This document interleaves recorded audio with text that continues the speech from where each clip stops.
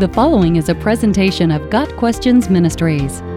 What does it mean to be dead in trespasses and sins?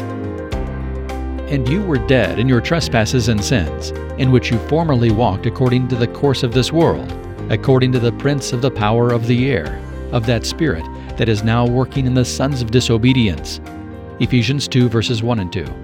In his letter to the Ephesian church, Paul writes of the great gift God has given them through his Son.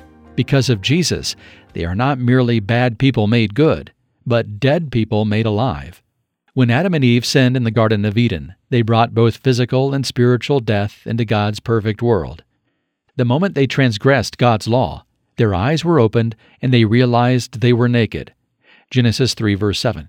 For the first time, mankind tasted rebellion and was awakened to the difference between good and evil. They had experienced no evil, no shame, and no guilt until that moment. But with one forbidden bite, their souls and bodies began to die. God Himself made the sacrifice required to atone for that sin and established the principle that only through the death of a perfect substitute could the sinner live. This began the unfolding of God's ultimate redemption plan, by which He would make the ultimate sacrifice to atone for the sins of the world. Before we surrender to the Holy Spirit's urging, our spirits are dead to the things of God. We have no good within ourselves and no desire to submit to our Creator. We are dead spiritually and have no way to make ourselves alive. Just as a corpse cannot do anything to help himself, so we cannot save ourselves or make a move to cleanse our sins. We cannot even produce the desire to obey God. We were dead because of our sin. Dead people need a life giver. John 1 verse 4 says of Jesus, "In Him was life, and the life was the light of men."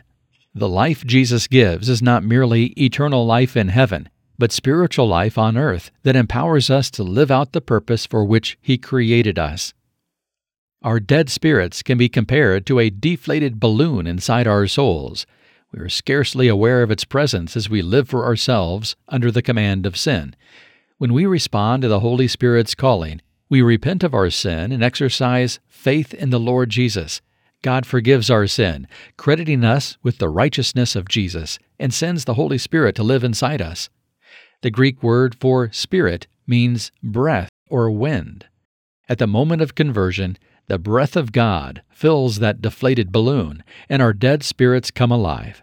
This new spiritual life goes to work, transforming us from lifeless, sin-filled corpses to vibrant, living children of God. Every human being in the world exists in one of two categories, spiritually dead or spiritually alive. Religion cannot make a dead man live. Good works, effort, and tradition may look like life to other dead people, but they have no spiritual power to transform from the inside out. Jesus Christ paid the highest price to redeem us from the clutches of Satan. Sin destroys, surrender brings life. We were all dead in our trespasses and sins, but we can be made alive through the blood of Jesus Christ our Lord. Got Questions Ministry seeks to glorify the Lord Jesus Christ by providing biblical answers to today's questions. Online at gotquestions.org.